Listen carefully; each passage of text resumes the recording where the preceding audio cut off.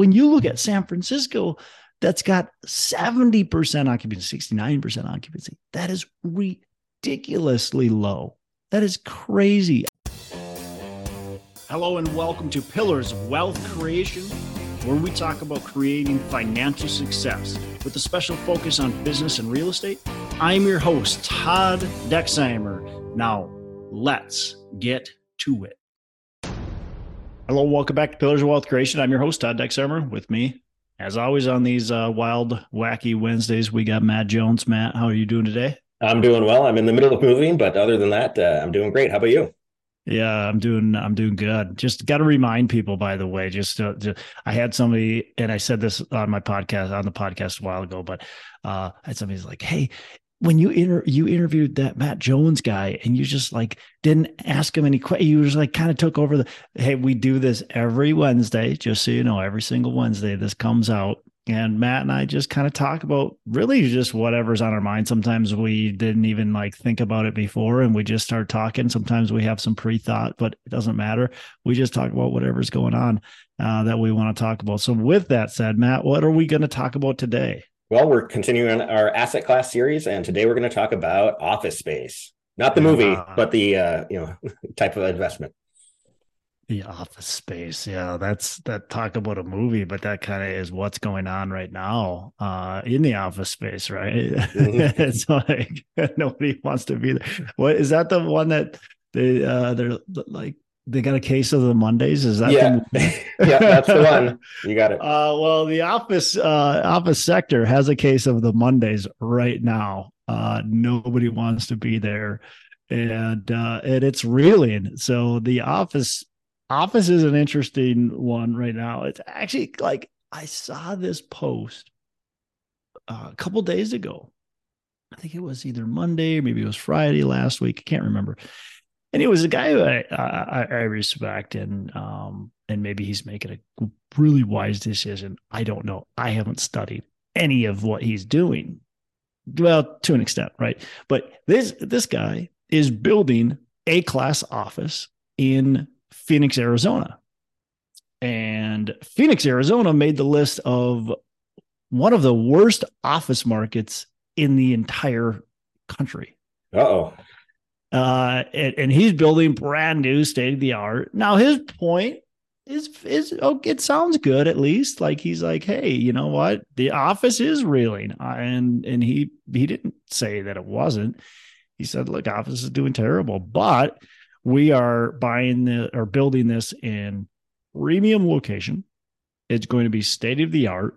We are putting extra things in. And I can't remember everything he said, but they got like a fitness gym, and they got, whatever, all the cool stuff that he thinks are going to attract people to this office building. At the same token, what that made me think is one of my investors and friends said the only investment he will not, or only thing that he will never invest in again, and it was a big mistake, is A-class office. And back in like 2005, 2006, so somewhere around there, this company went and built a brand new A-class, beautiful, well-located, amazing property office, and they had it all leased out, and they were leasing it out for $15 a square foot or whatever it was, pretty high price a square foot. And the recession hit, and all of a sudden everybody started going other places. They were finding rent for cheaper, and it was just a big snowball effect, and they ended up losing everything. And so that's always stuck with me. Lesson learned from him. Again, I don't want to slam office too bad because people make money in it. REITs own office. A lot of people make good money in office, but it's definitely an industry I'm happy we're not heavy in right now, Matt, because what's going on in the office space? Let's just enlighten people a little bit if they don't know. I think if you're sleeping under a rock, you might not know what's going on in the office space. Yeah, and you almost bought office space right when the pandemic was starting. Don't tell anybody that. Well, you didn't. You pulled back on it, so dodged a bullet there. Yeah. So, and I actually own a building that's an office industrial building, and that's a little different because it's got that industrial aspect to it. So, I think your office is a wide sector, right? And there's a lot of different things going on in office. But what you're talking about pre-pandemic, it was actually like we're literally like getting everything going, and we launched the raise, and I swear it was like a day after we launched this raise, the pandemic hit. And, or maybe it was a day, yeah, whatever. It was right. Timing was like, actually, quite frankly, perfect because it allowed us to go, we're out. Like, this doesn't work. And had we done that raise 3 months earlier, got the raise done, closed on that asset, we could have been in for a world of hurt. Now, I don't know because I didn't know the owner really that well. So I don't know what happened if he collected everything and it turned out great. Maybe it worked out really well for him. Maybe it's fully occupied right now and all that. But it was a fantastic location. It was a great property, and we were getting it for a really good deal. So everything was really attractive about it. But the pandemic hit and just went, there's no way. We're not doing this. Like, we can't do this. The office, nobody can go into the office right now. How long is this going to last? And at first, when the pandemic hit, I was like, what a joke. Like, this isn't going to last for more than a week, but then as it went on and we're going, okay, the government shutting everything down. This seems like kind of serious. Like, they're not joking about this stuff. And it's probably not going to be something that's going to be done in a week or two or three, or even a month or two or three. We said, look, forget it. And we actually tried to negotiate with the seller an extended closing. And so we said, hey, give us until this pandemic thing kind of works itself out. We'll close. I think, that was March, right? And so we're like, hey, we'll close in July. You have to extend the closing. And he's like, no, buyer, go away. And we said, we're going to go away. Well, good thing you did. Yeah. Happy we did. Yes. It worked out. Divine intervention, right? So it worked out. So, but this other building is, like I said, is an office and industrial. So it's the mullet of real estate. It's got office in the front and industrial in the back. And so what is good about that is you've got multiple uses in a company that needs kind of that industrial or R&D kind of space, has a lot of space they can utilize for it. If they need the shipping, if they need deliveries, that kind of stuff, they've got it. But then it's got the office kind of front too. So now, like this company, they don't need an office space and an industrial space that's separate. They've got it's one, it's right there, and they've got everything taken care of. And the company that's in there right now, it's a great use. Hopefully they stay there forever, right? And sign a new lease extension, and we're all set there. But the great thing about that company is they utilize the space extremely well. And so they've got their office, like I said, but they've also got a ton of research. It's a medical company, medical device company. So they're doing a ton of research and all that kind of stuff and testing. And, so they utilize that entire space and what it's meant for. They do a really good job with it. So hopefully that's a place to stay. Here's the biggest pitfall, even with that. Okay. So we're doing really well, Matt, with the property. Okay. We've got a great tenant in there, but it's a single tenant. It's about 100,000 square feet, and it's a single tenant. So what happens when they leave? If they leave, 100% vacancy rate. 100% vacancy rate. And so now we got to sit here and go, okay, we got to find the next person that's going to utilize this space, or we got to find multiple people. And here's what I think a lot of people forget about office, retail, industrial, is we have industrial probably to a lesser extent, but still there we have build out costs. Okay.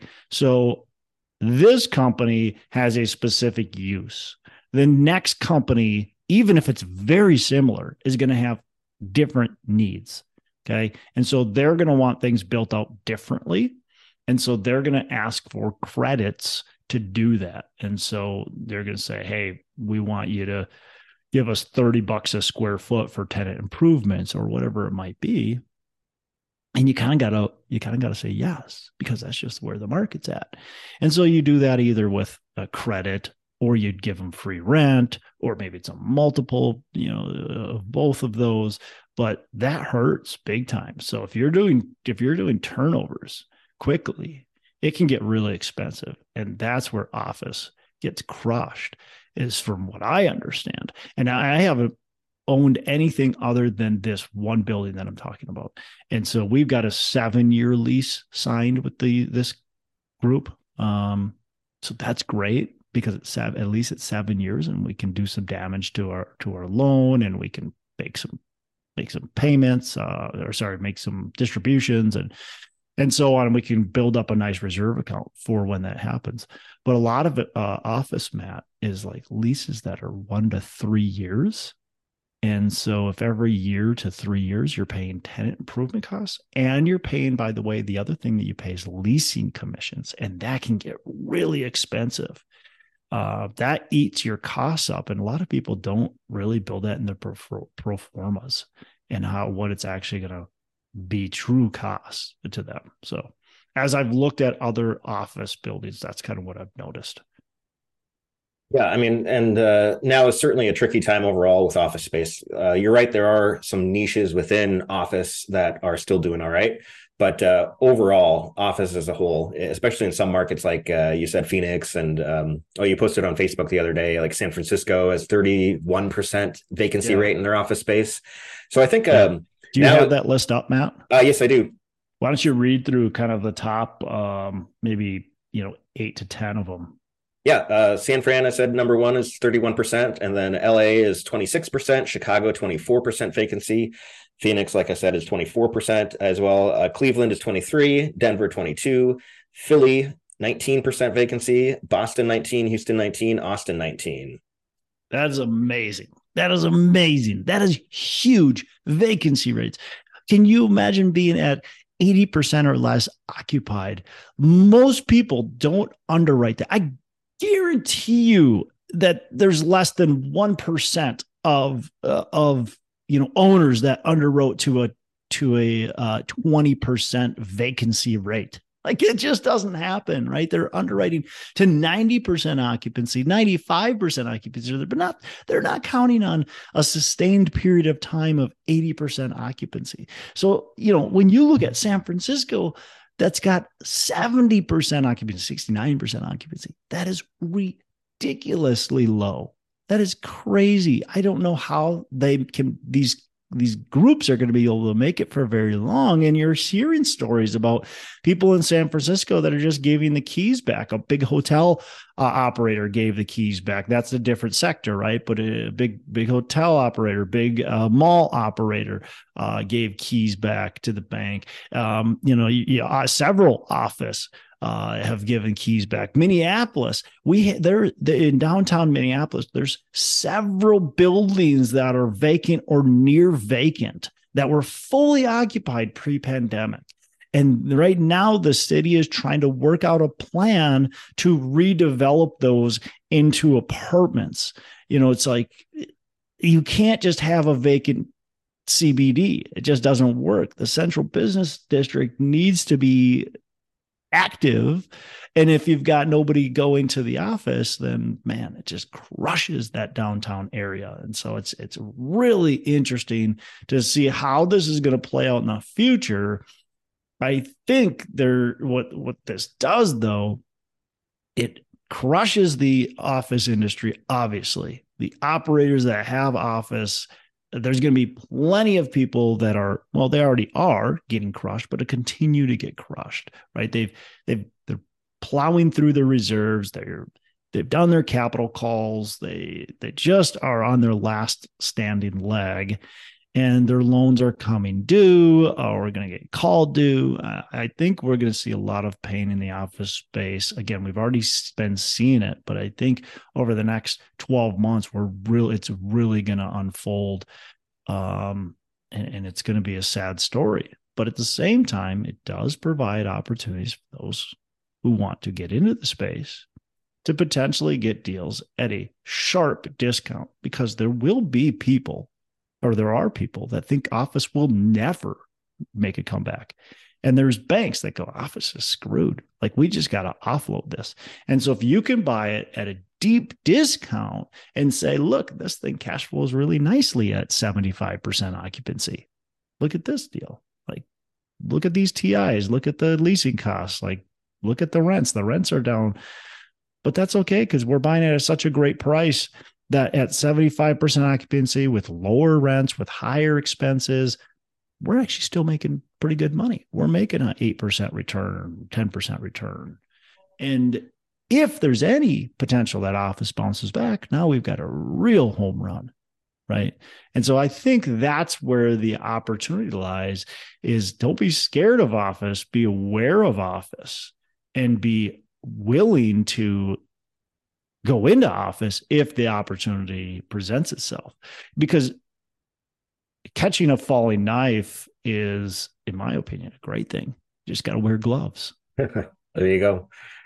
Yeah, I think it can be a great time to buy office, and like you say, either hold on to it, ride it through to hopefully. I think office will come back to a point. I'm not expecting pre-pandemic levels of occupancy rates by any means. You have to understand the limitations still of it, right? That's why catching a falling knife is good with gloves on, right? Is you have to understand, like you said, man, it's not going to come back fully, and maybe it will. Again, never is a big word, right? But I agree with you, Matt. I don't expect it to fully come back to pre-pandemic levels. But again, if you can buy it with the right underwriting strategy and it makes sense, then boy, that could be very profitable. And you had a good point earlier of, doing conversions to multifamily or other types of real estate assets that are currently needed in the particular markets. So that's another opportunity to make some money off of buying office at a discount. Yeah. So I've heard all kinds of different, creative reuses of office space. And so you can create, it doesn't necessarily have to be fully office. And depending on the layout of the building, you could have retail mixed with office, mixed with potentially storage, mixed with potentially multifamily. You could have a building that has multiple different uses to it, and be very profitable, depending on obviously what the city wants and depending on the layout of the building and how easy it is to convert. But there's definitely opportunities for people that are out there that are willing to be creative. I'm not so sure that those opportunities are very strong right now still. I definitely wouldn't, if I was interested in that space, I would definitely be looking, but I think those are probably coming, and especially in some of these cities that you mentioned, Matt, those top 10 cities that you mentioned, holy cow, like those are big vacancy rates. Yeah. I couldn't imagine. So if you're sitting there in San Francisco now, San Francisco's a freaking mess. So I don't know if I would touch San Francisco, but man, that's some big vacancy rates. But even like you look at a city like what you mentioned, like Phoenix, right, was up there. You mentioned Austin, Texas was up there. Several other cities that maybe are going to have some stress over the next couple of years, but those are cities that are strong cities. And yeah, they got pain right now, but they're going to bounce back. They'll be okay. And so if you can get in for the right price in those markets, then that probably makes a lot of sense. Yeah, I agree. And, same with office as any other kind of real estate, it's a long-term play really. And that's what you should focus on. Like, what is it going to be 5, 10, 20 years from now? Yep. If you hold on to it for that long. Yeah. I hear people ask me, how do you underwrite office? How do you underwrite retail? How do you underwrite industrial? Again, it's really similar. If you know how to underwrite one asset class, they're all pretty similar. You just have to understand the nuances within that particular asset class. What are your expenses? What are your kind of big expenses or income gains or income losses, right? And that's really what you have to understand. So it's not about the underwriting. It's just about understanding what you can get caught up in.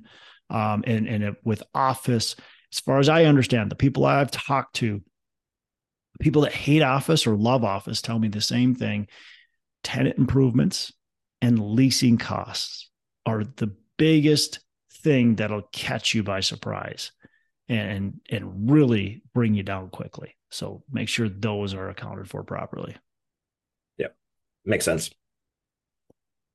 Oh, and don't assume. I had another guy who owned an office building. Hates office. He hates office, but he owns an office build or owned an office building. And he said that he was, he was told the leasing costs and told how expensive they were, but just assumed that he'd be able to lease. And so, because he had his real estate license, and so he was like, I'm just gonna be the person leasing. Well, what happens is certainly he might be representing the owner, but then the person, who's leasing has somebody representing them. So you're still paying a commission. And he's like, well, I'll negotiate the renewals. Well, guess what? He might negotiate the renewals with the person that's leasing, but then all of a sudden that person's broker sniffs it and says, hey, you know what? You're about to sign this at $12 a square foot.